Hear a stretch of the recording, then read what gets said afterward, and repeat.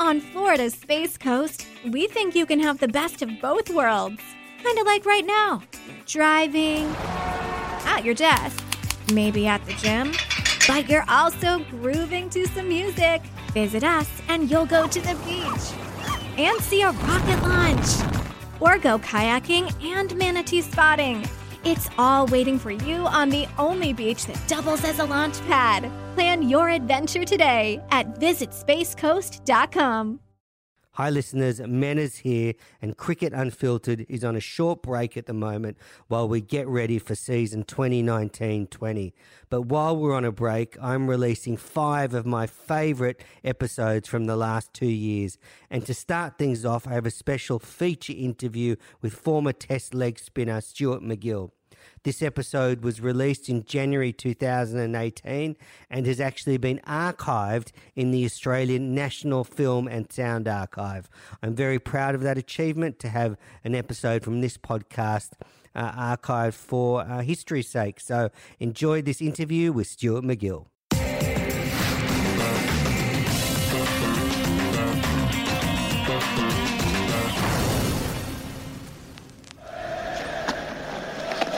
He's bowled him round his legs.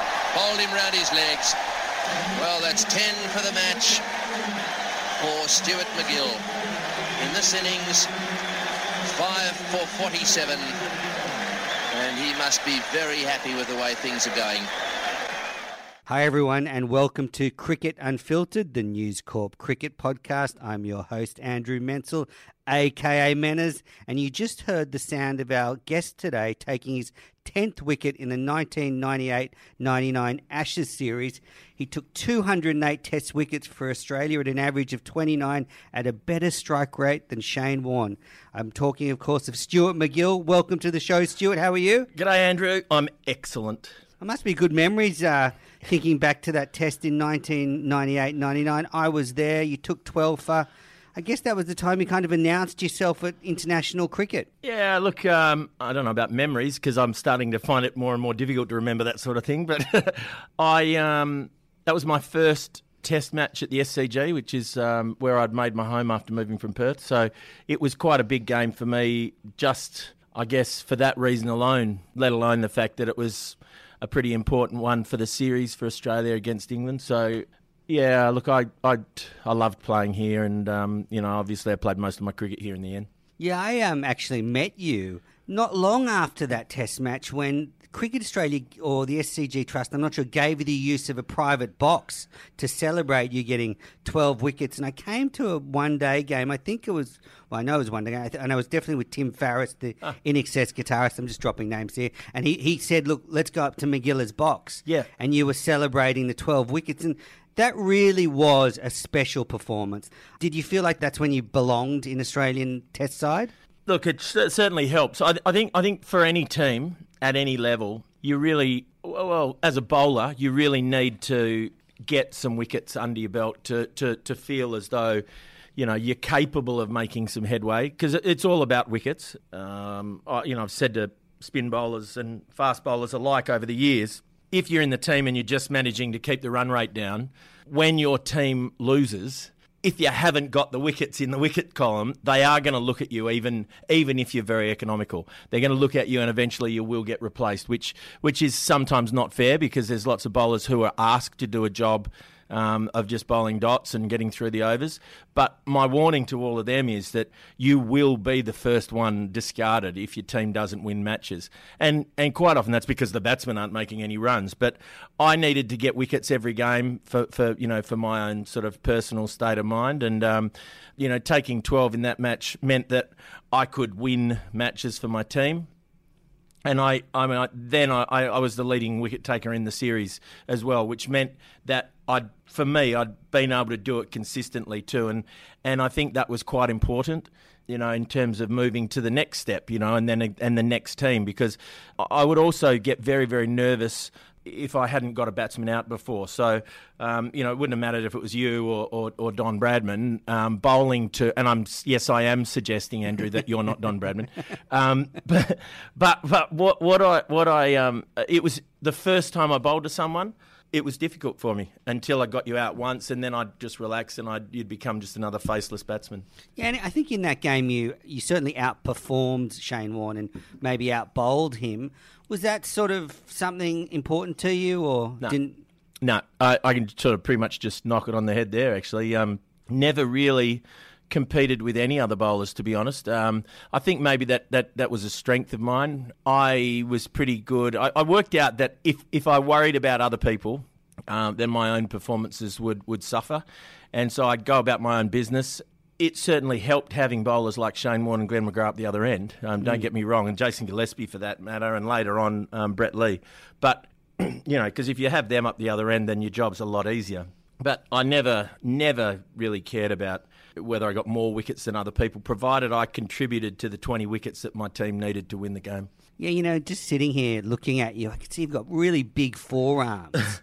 They must have really helped get that prodigious turn on the ball. You used to give the ball such a rip, forearms, fingers. Yeah, look, Any arthritis now? Yeah, look, I've got huge problems with my fingers. I have trouble sort of the top knuckle up in both hands, actually. I sort of have not much feeling at all, but, it's a shame, actually. I mean, that's in the end, that's what stopped me from playing, which was really quite disappointing for me because I'd kind of wanted to keep playing for a couple of years. And, I'd never played a test match in England, never played a test match in South Africa, never played a test match in India, never played a test match in New Zealand. And if I'd played for 2 more years, I'd have done all of those things. So I was really, really keen to take that, next step because, they were uncharted territories for me.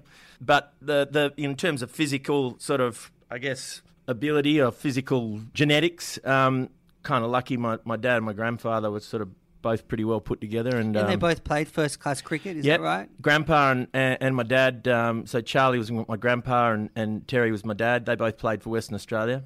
And they're both pretty big blokes, I guess. And also the other thing is we got in the gym pretty early from, an early age. So, doing weight training from, I think 13 was when my dad let me start getting in the gym. And at one stage when I was at the Cricket Academy, I'd sort of be doing weights 6 days a week. So I think it probably does make a bit of a difference.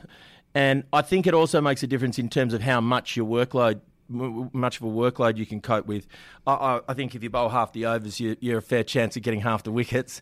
And you can only do that if you've got the stamina and the strength to be able to get by. And so I'm sure the years of weight training helped. Yeah, now you mentioned your grandfather. I heard you tell a story about when you met Don Bradman in the lead-up to the first test. I mean, meeting Bradman must have been a special occasion, but then he said something to you that probably made it even more special. Yeah, look, I like food, as you can see. But what we'd normally do is my family and I, whenever we went to any place, really, have a look to see what the best restaurants around were.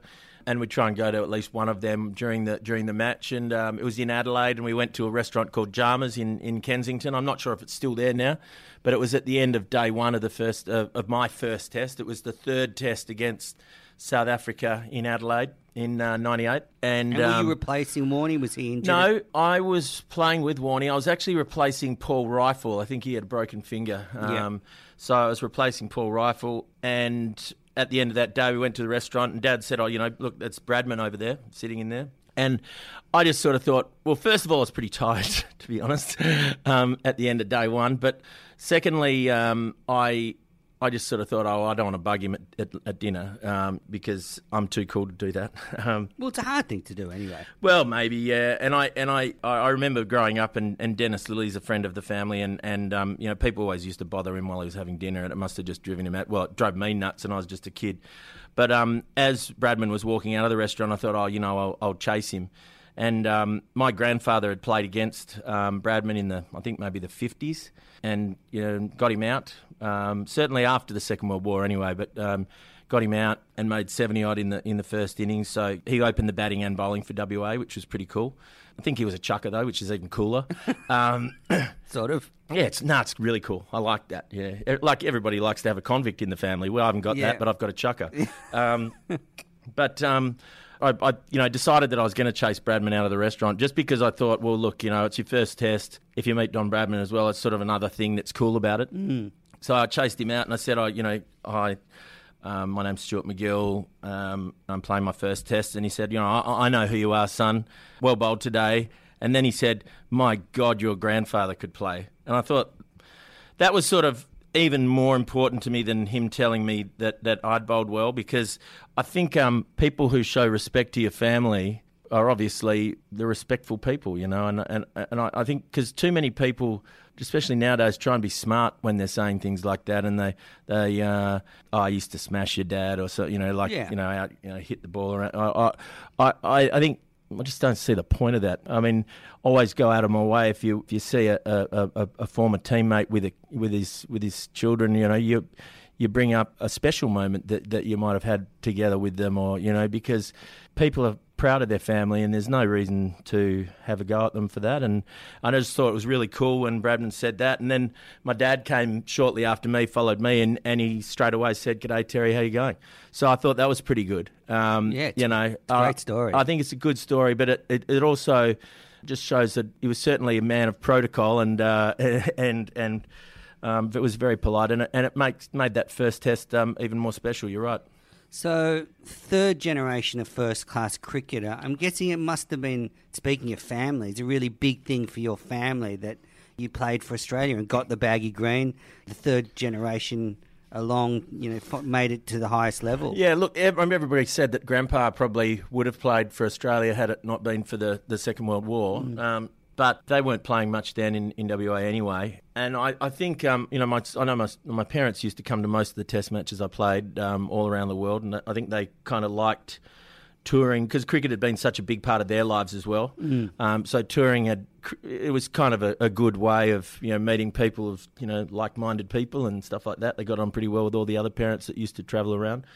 Me playing for Australia, unfortunately, I don't think my grandpa was around. No, he wasn't around then. But I know that would have, it was pretty cool. He came to my first game for New South Wales. We flew over from Perth. Yeah, look, I think the fact that my family had been a big cricket family in WA. My grandpa's brother, so my great uncle, was a chairman of selectors and a vice president of the WACA for 25 years as well. And my dad had coached first grade teams for over 20 years. It was quite a big deal for our family, and I guess so. It's kind of cool that, and maybe fitting that the effort put in by my family, not by me, but by my family, was sort of rewarded at some stage with the baggy green. Who knows? Maybe my son will get one too and outshine us all. Yeah. Well, does he play cricket? Yeah, he wasn't allowed to bowl spin. But you made sure. Made sure no spin bowling.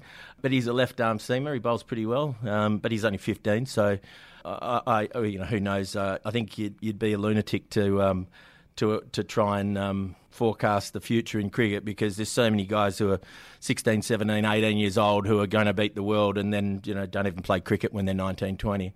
So, but he seems to love it at the moment. Well, at least he likes it. He likes it. You can talk about it. My son hates exactly cricket. Right. Yeah. So frustrating. Absolutely hates it.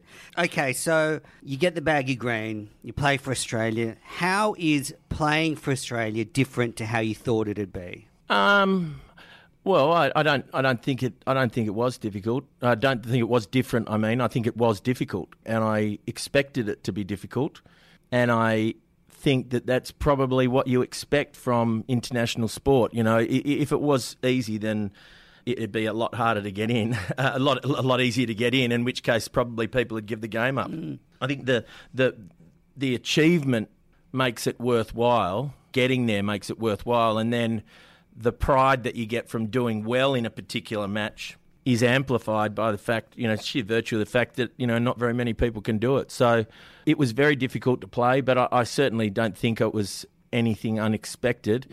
I probably didn't expect to get so tired, maybe. You got mentally very, very tired, the weight of expectation, because you're not necessarily aware of that when you're out in the middle, because you're concentrating on what you're doing. You're very, very focused on your job and performing. You don't realise you're concentrating so hard, and then consequently you don't realise how absolutely spent you are. It looks like Steve Smith at the moment, the way he's looking now. I think that's why sometimes you need to have people step in. I think, because I know Steve pretty well, and there's no way he would pull out of a series. But I think it probably wouldn't have been a bad thing for him to have been rested for the entire one-day series.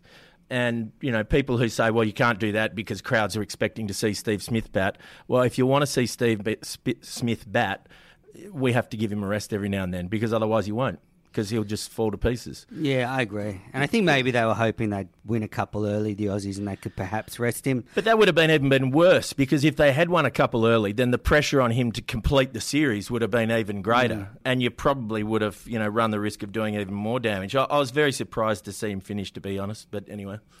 Yeah, so when you made the Australian team, what was the environment like? Rumours surfaced that it wasn't always the greatest dressing room, like any dressing room. Did you ever sort of feel that, or was it a good, supportive, welcoming environment? Well, I don't remember it being. I don't remember anything being bad, to be honest.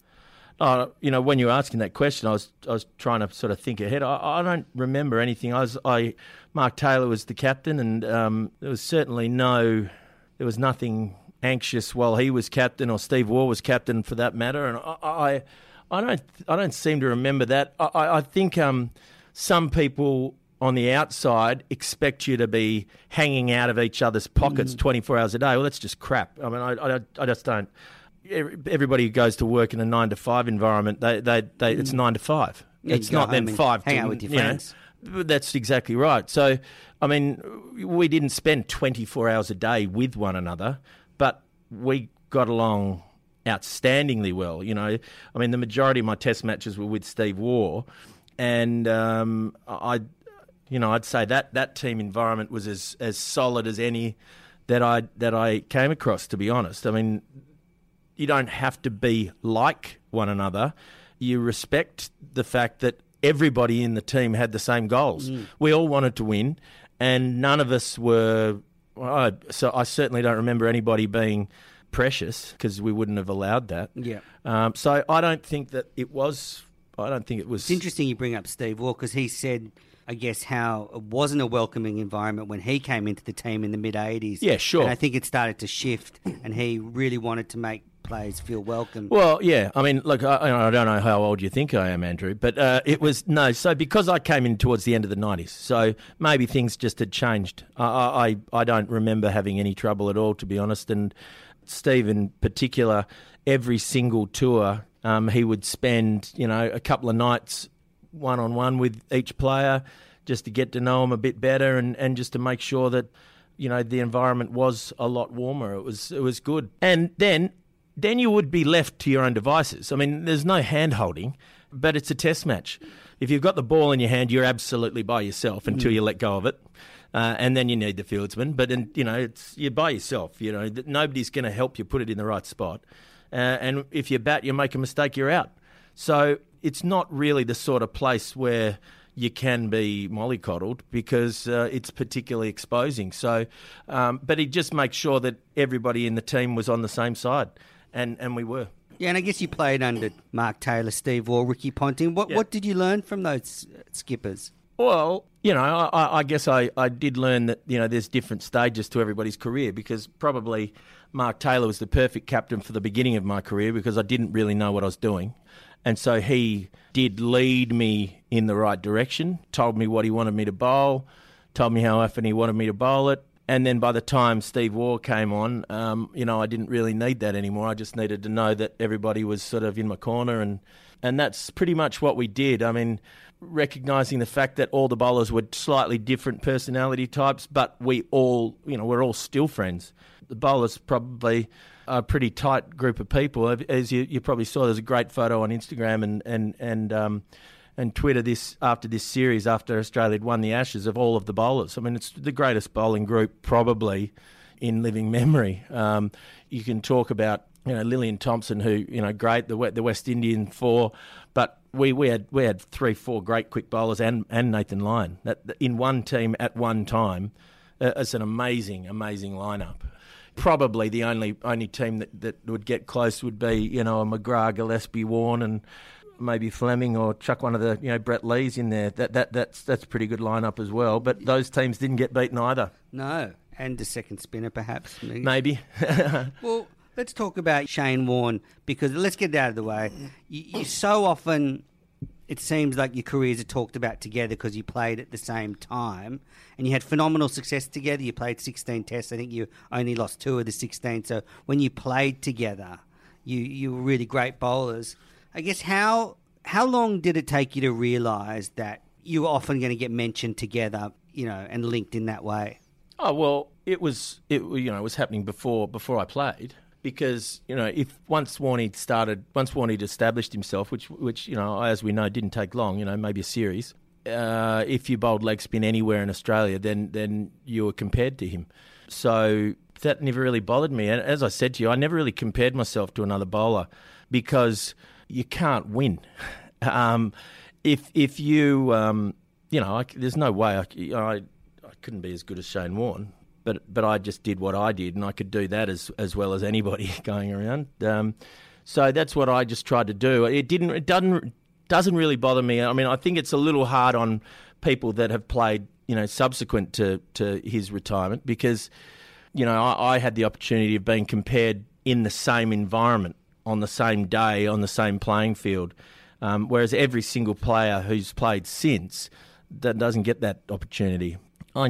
As I said before, I enjoyed playing with him and McGrath and Gillespie and Lee, and you can't complain when you've got guys like him down the other end. And I think the shame for me is that as you mentioned, we only lost 2 tests. I'm pretty sure they were both in the West Indies, and it was because Shane was injured, or just coming back from injury. I think it was. I think he'd just come back from a shoulder injury, so he was just a bit rusty.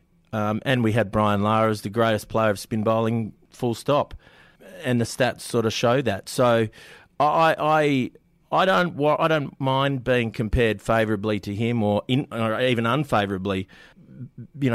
All I have always done is I went out there, tried to get as close to 5 wickets as I could per test match, and I did. So that'll do me. I'm happy.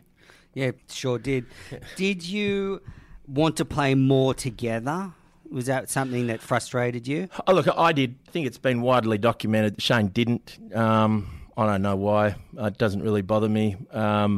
The reason for me wanting to was because I reckon you pick the best 5 bowlers and then you win most of the games. There were several times during my career where a seamer was preferred and we lost the test match.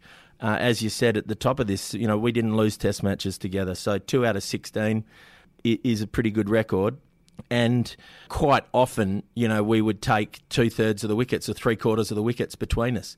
So we were a pretty potent bowling lineup when both of us were playing. And I thought it was narrow-minded of the selection panel to overlook that, particularly when test wins were on the line. The last test in the 2005 Ashes series, if we took 20 wickets, we won the test match and retained the Ashes. Yeah. That's a pretty big gamble, I reckon. Yeah, big gamble. So let's leave all that behind. I just have so many fond memories of you playing at the SCG. I think you took 5 wicket hauls at the SCG. Yep. Is it still a magical place for you when you're here? Well, I mean, we're here recording now, but when you sort of go out and see the ground, is it still hold something special in your heart?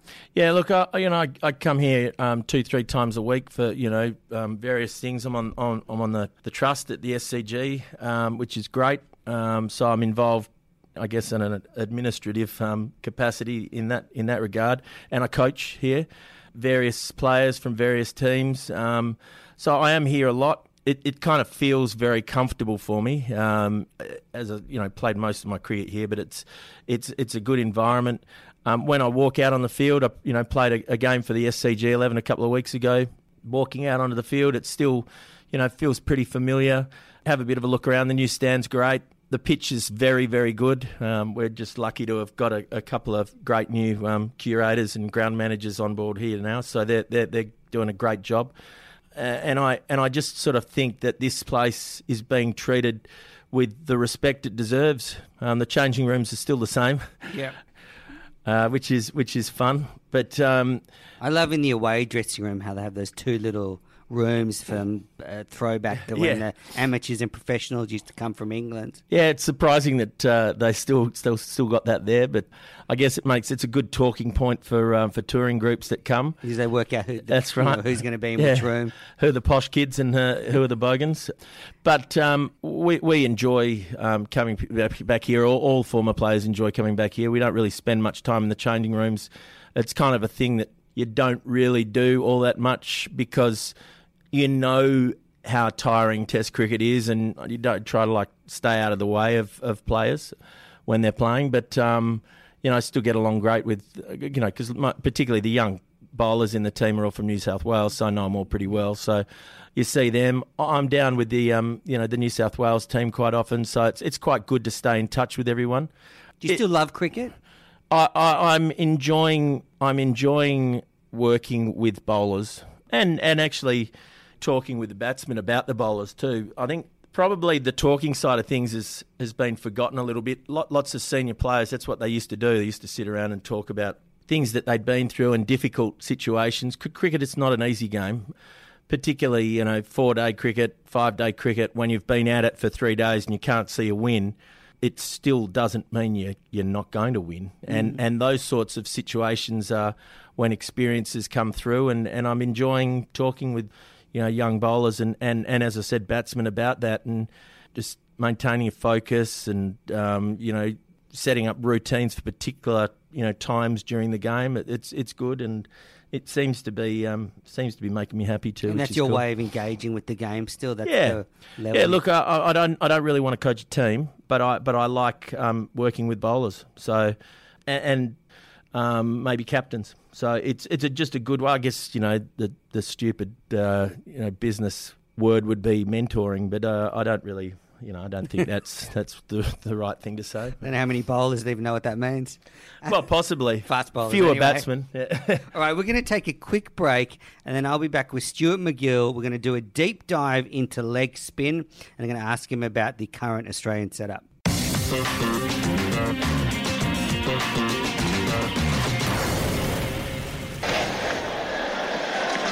Now MacGill goes. He may hit a 6, MacGill. He has. Just so the man in the scoreboard can put the 6 next to MacGill's name, he's hit it straight towards him.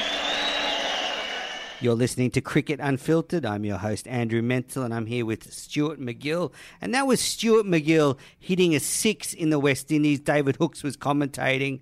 I remember very fondly, not those 6s in the West Indies, but your 43 at the MCG in 98, 99. I think you shepherded Steve Waugh to 100. How did you enjoy batting at Test level? Because you said he used to go and just have a whack. Yeah, look, the thing is that I really couldn't bat. So, and people say, well, why didn't you practice more and why didn't you spend more time at it? Well, the pure and simple reason is because I only got to where I was because I bowled so much. And, every minute I'd spend in the nets with a bat in my hand was a minute less with the ball in my hand. And you probably would never have seen me bat if I hadn't done it that way, because I wouldn't have played Test cricket. I probably wouldn't have played for New South Wales. So I obviously would prefer to have been a better batsman because it's good fun.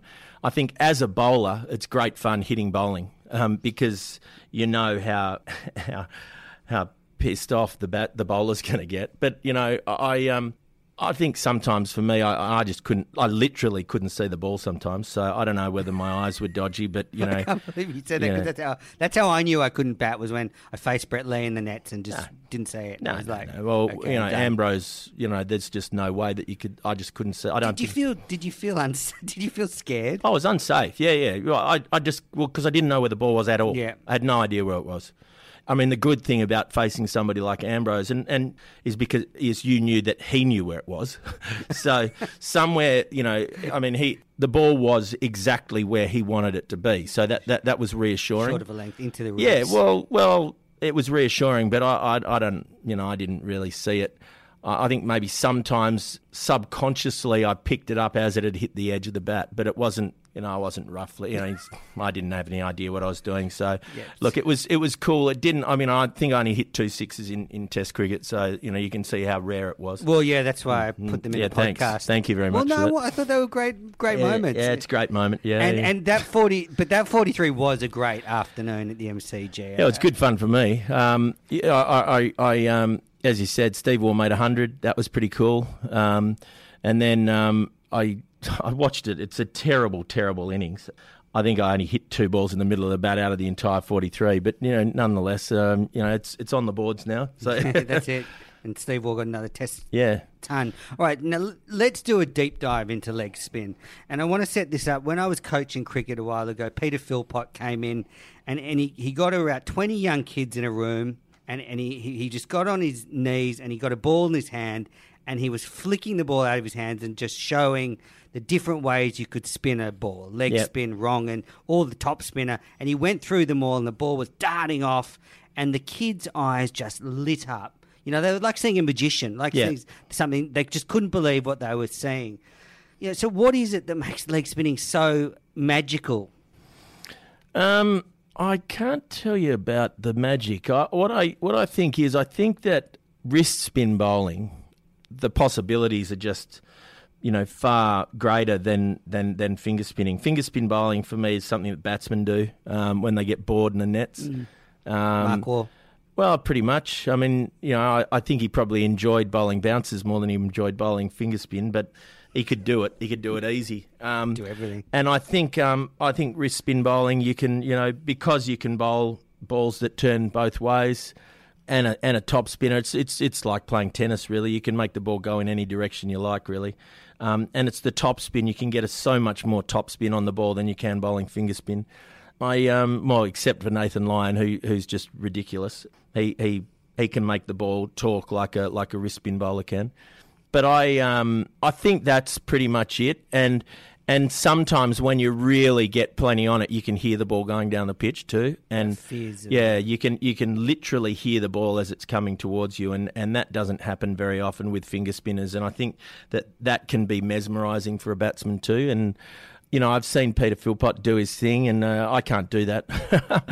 But that's okay. Everybody does their own sort of different things. But I think kids like to see, and spectators alike, like to see extreme pace.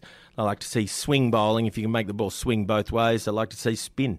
Yeah. And then sixes, of course. But everything else in between is just a waste of time as far as I'm concerned.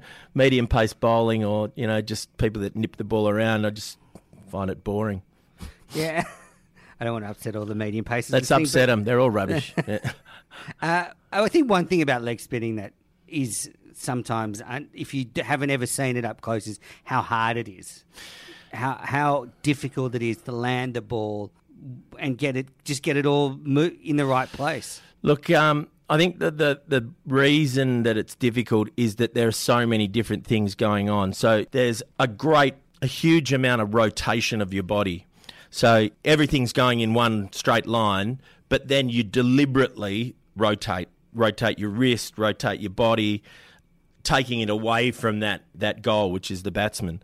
And that means that there's a fair chance you're going to bowl a full toss or a half tracker. And the only person that didn't was Shane. Everybody else, they battling their own bodies for large parts of the game. Biomechanically, Shane just had a gift. But by the same token, I think that rotation was probably what made me, a little bit better than I could have been otherwise. If I'd cut that out, then I might not have bowled a short one outside off stump, but it wouldn't have turned. So what's the point? In order for me to get the most revs on the ball, I had to rotate a lot, and I thought about it a couple of times, but then I just, I'm just going to keep going for that best ball. So you went for the big turn. Yeah. Well, not just turn, but maximum revolutions on the ball, and that because that was how I was going to get wickets. It might not happen if I bowled one of them, but if I bowled 2 or 3 or 4 in a row, then invariably there'd be a wicket at some stage. Are there any days that stand out when it all just clicked, when you just felt like every ball was going where you wanted. It was just one of, you're in the zone as a leg spinner. I bowled, there's probably 3 or 4. I bowled great against the West Indies in Hobart one year, and kind of wish I came on and they were already 5 or 6 down, and I ended up getting 4, but I kind of if I'd opened the bowling that day, I could have 10. Well, no, but I could have got a good. You felt like you could have got. I could have got a good whack of them because it was, and I really did enjoy that. That was pretty good. There was a great game in the West Indies, which wasn't as quick as that. Like I think we bowled a lot. We might have even made the West Indies follow on. We're playing in Barbados. Steve Waugh was the captain. We won the test. I think I got 9 for the test match, but it was a good test match for me. The ball pretty much went where I wanted it to go throughout.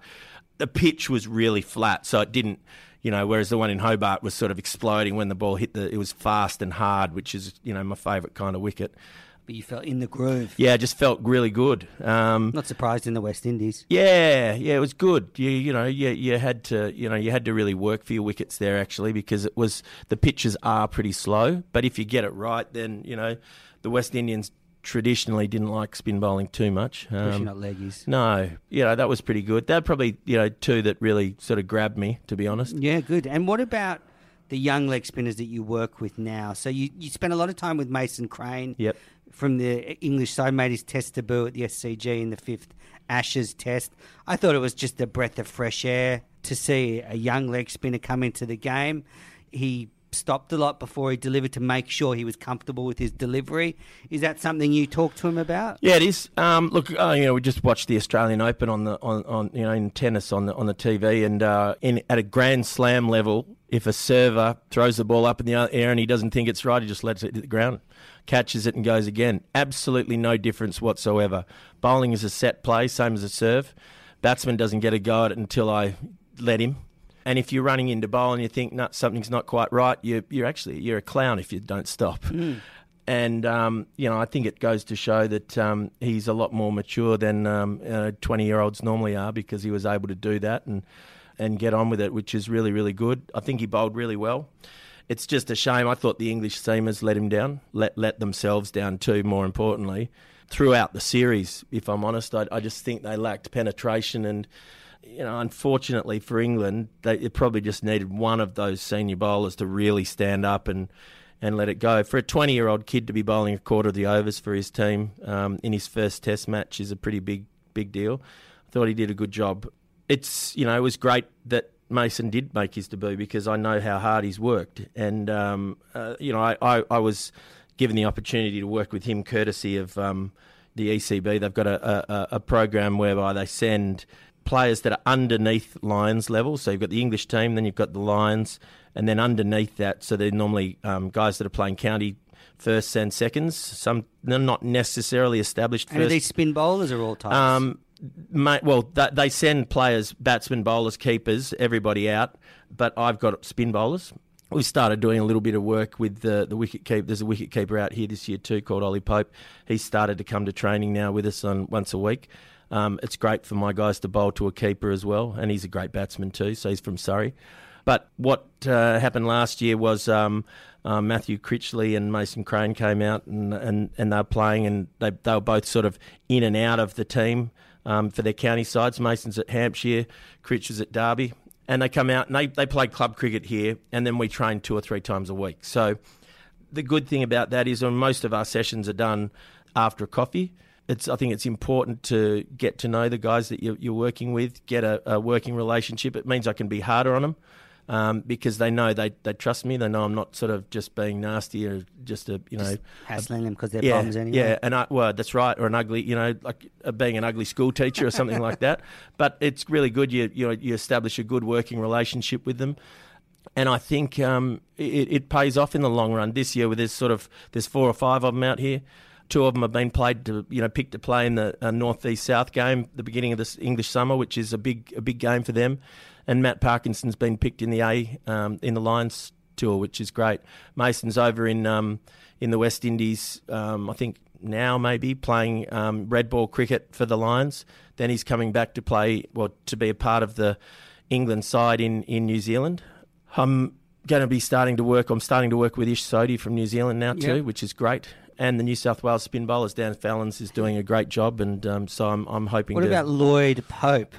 I saw Lloyd Pope's performance over in. He had a wrong one that sort of almost matches yours. Oh, I think it was probably better than mine. But I think the thing that's very, very important that we've got to remember with young spin bowlers is how difficult it is, and to get 8 for in a match like that, in an environment like that against England, that was a pretty high profile match, even for junior cricketers. So that's a spectacular performance, and I just think we need to make sure that we treat him with kid gloves, because it's not an easy thing to do, and I think he's going to get smashed from time to time, and we need to know that that's okay. It's not about the bad balls, it's about the good ones, and he's certainly got them.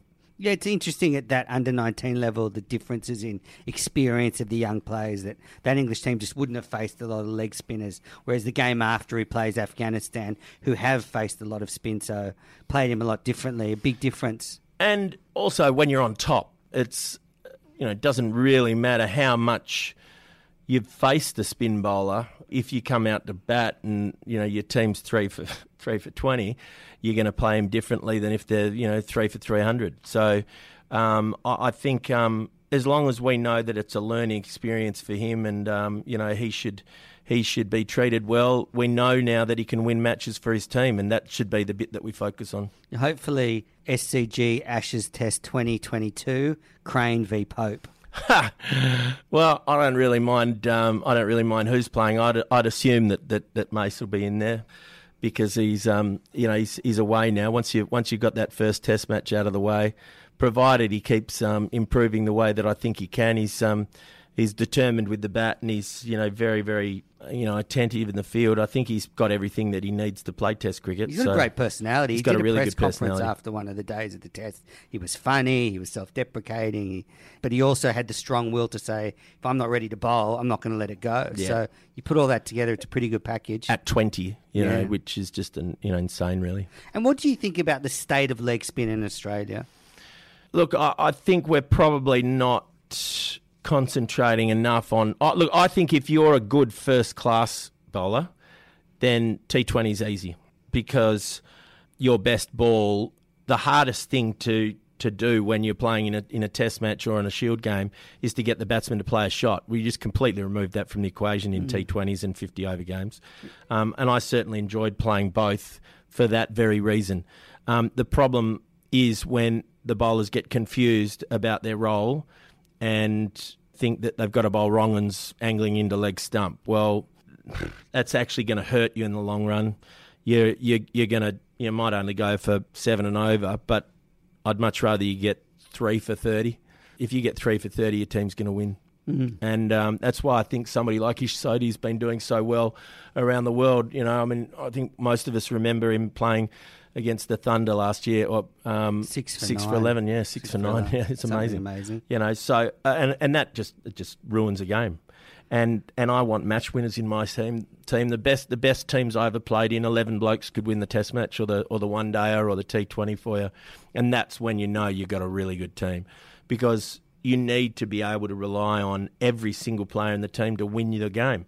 And a guy who's just going to take care of economy rates, not winning anything. No, and I guess the funny thing is when T20 cricket started, everyone thought it would be the death of spin bowling, and in fact, spin bowlers spin bowlers dominate. But I have to say now, I'm starting to worry a little bit about, you got a guy like Yasir Shah from Pakistan who, I think is fastest to 100 wickets, and now I think he's really, really struggling because his bowling now, as I said, he's angling into a right-handed batsman, 3 or 4 balls and over a wrong uns. He's bowling flat and fast. And I don't care what the commentators say. That's not actually the way to go about it.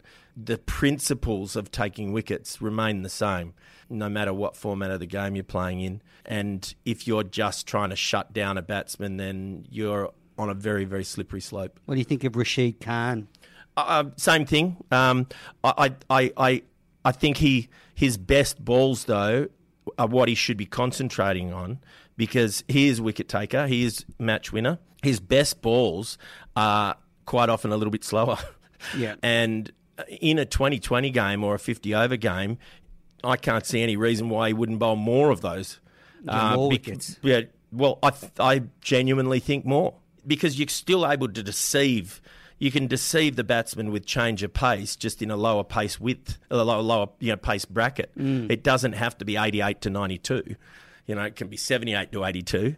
I think that's the mistake that all of them are making now. But you've got to congratulate once again a kid who's been around a lot and played a lot of cricket now, and he's still taking wickets, so that's pretty good. Do you like watching leg spinners? Depends. I like watching them with the sound down. The commentators drive me nuts, but I don't think I'm alone there. I should get you in for the commentary critique segment. Yeah. It's one of the most popular segments on the podcast. I can imagine. Now, so we touched on your retirement before. When you came off the field in 2008 after the drawn second test at the North Sound ground in the West Indies, did you know that would be your last first-class game? No, I didn't. I was planning to come home and play for New South Wales. I thought that the problems that I was having were largely due to travel burden going to the West Indies. I had surgery a lot the season before. On what part of your body? Everywhere? Ankle, knee, wrist, jabs in my shoulder, jabs in my elbow. But that's a lot. Yeah, it was bad.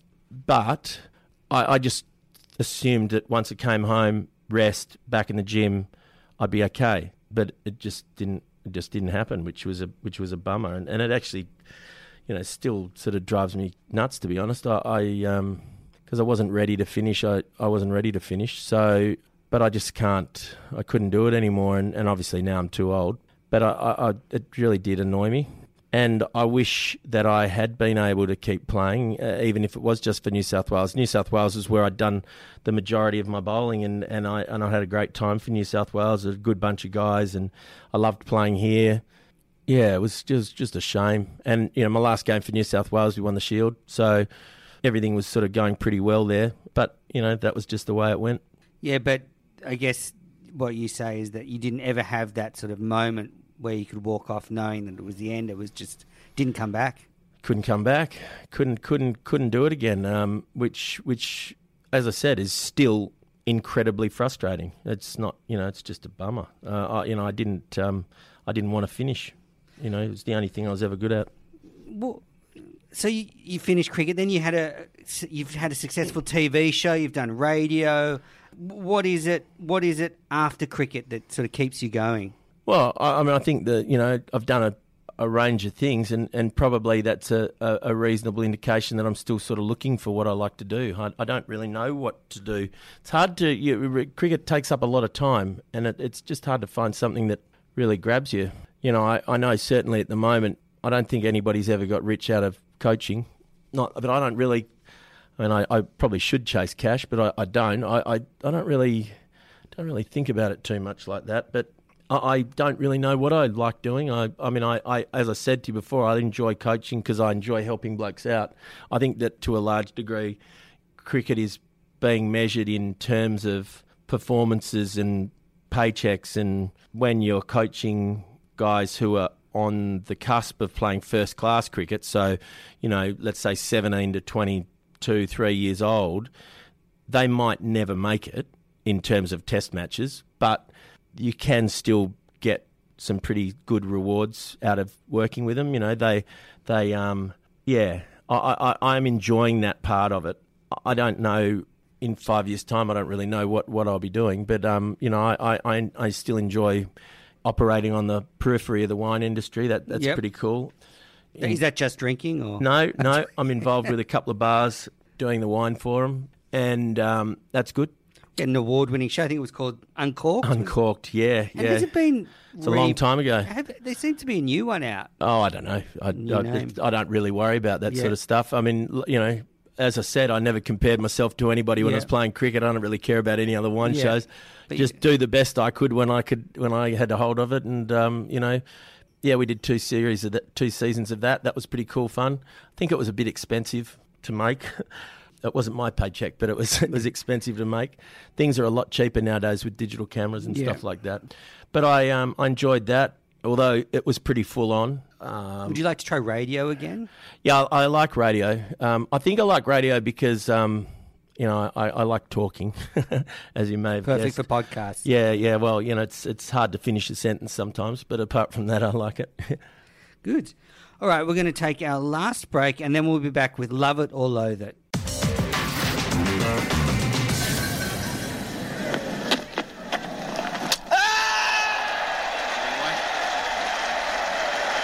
What a good delivery.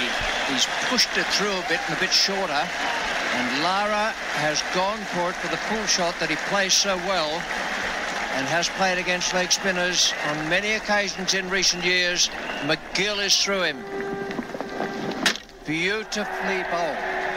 A quicker, flatter delivery, and it has hit middle and leg. It's spun from just outside off stump. It has hit middle and leg about 6 inches from the top. That is splendid bowling. Lara gone for 17. Welcome back to Cricket Unfiltered, the News Corp cricket podcast. Manners and Stuart MacGill here, and that was... You'll be happier with this sound than 6. That was Stuart MacGill dismissing Brian Lara at the Wacker in the year 2000. Richie Benno was commentating. Richie Benno often said he talked to Shane Warne. Did he talk to you a lot? Did he help you? Yeah. Look, I think that rather than helping or anything else, Richie was a really a good friend, a nice man. He's a really nice man. I think when you hear a young spin bowler on the TV, Richie would never say a bad word about them. Was always excited for them, and would always be talking about the sorts of things that they do well. And I think that warmth and that enthusiasm was probably what made him a great captain too. He always used to try and encourage everybody he was with. He was tough, I'm sure. I never obviously played under him, but he was always pretty good. And I think the reason I liked Richie the most was because he always had a little bit of a sparkle in his eye. He's a fun guy, really, really good guy. So, and I think, Richie and Mrs. Benno, Daphne, that they were a great couple. And I enjoyed his company and still enjoy hers. I guess you spoke before about Brian Lara being the best player of spin. Yep. Did you ever bowl to Sachin Tendulkar? Yeah, I bowled him a couple of times.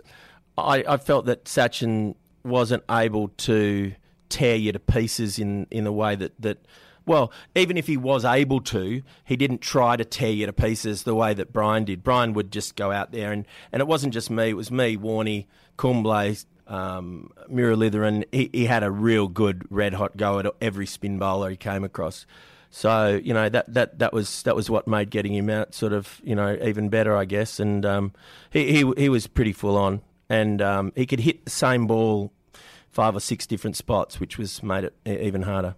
Any other batsmen that you bowled to that you sort of remember as being just super talents? Look, I think Each state level even. Yeah, well, look, Lehman and Gilchrist were pretty hard to bowl to. Lehman particularly would just try and tear you to pieces as well, which was good.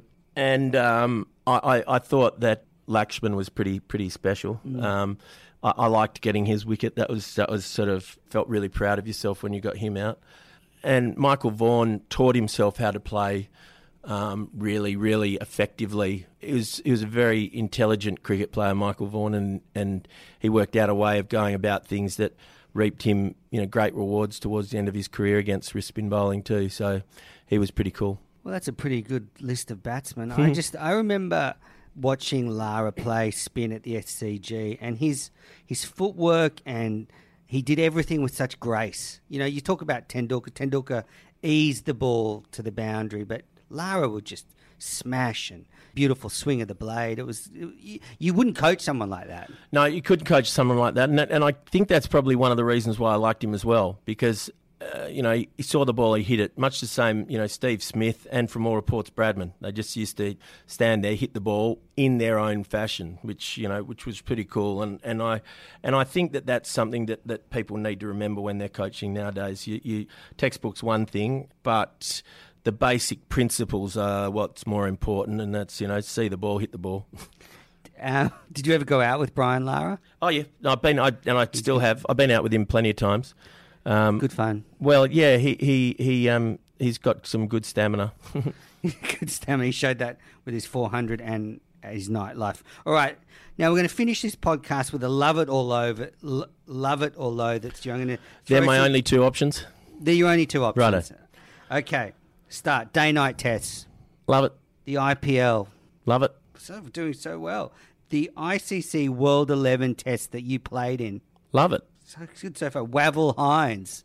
Loved him. Yeah, so you dismissed him more than anyone in Test cricket, six times. Of course I loved him. And last one is Steve Smith. Love him. I guess I'm a lover. You are a lover, not a fighter. There we go. There is a story that Steve Smith, in his first season as Sydney Sixers captain, told you to F off down to fine leg. Can you confirm that story? Yeah, it's not exactly true. In fact, it's not true at all. He didn't say that at all.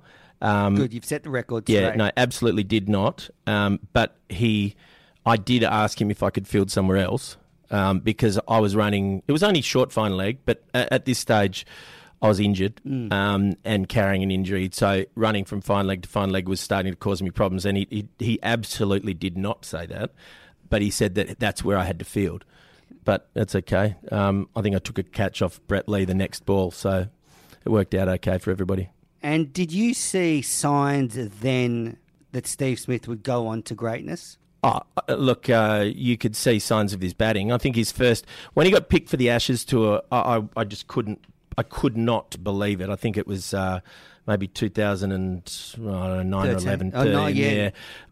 He was 9, I think. He got picked for that Ashes tour, and I couldn't believe it. He wasn't bowling much, and he'd barely played a game. I was stunned. But and I told him this when he came back, he was the best batsman in the Australian team. I think he made 50 every single time he batted. Certainly every match he played in. And I think it was something like maybe played 11 tests in a row, made 50 in every single one of them. So over the course of that 12 months. So I think that and I mentioned that to him when I saw him immediately following that series. I just said, I was surprised he'd been picked, but congratulations, because if it wasn't for him, Australia got taken to pieces, but he did a great job. I think with the fielding, you see him in the field and he practices a lot. That's how I knew he was tired this series, because he dropped a couple of catches. You never see him drop a catch, ever. Not at training, never. So that's how you know that he's probably just really under a lot of pressure, and he responded great with the bat, and that's all we need him to do, really. But he's a great player, and I'm sure that if we look after him, he'll be around for a while. I hope so. All right. Well, Stuart, thank you so much for coming on the podcast. It's been an absolute thrill to have you on. Have you enjoyed it? Oh, look, it's been probably one of the greatest days of my life, Andrew, to be honest. Thank you very much for the opportunity. Thank you so much. Take care. Thank you. I hope to see you around. I didn't want to say this at the beginning, but I really loved it when you played. You really used to light up the SCG especially. I have so many fond memories, and I really enjoyed coming to the box when you were celebrating that 12th. It was a fun day, so thanks again. I was a lot younger then, and hopefully we can catch up soon. Thank you very much, Andrew. And guess what? I do remember that. You do? I do.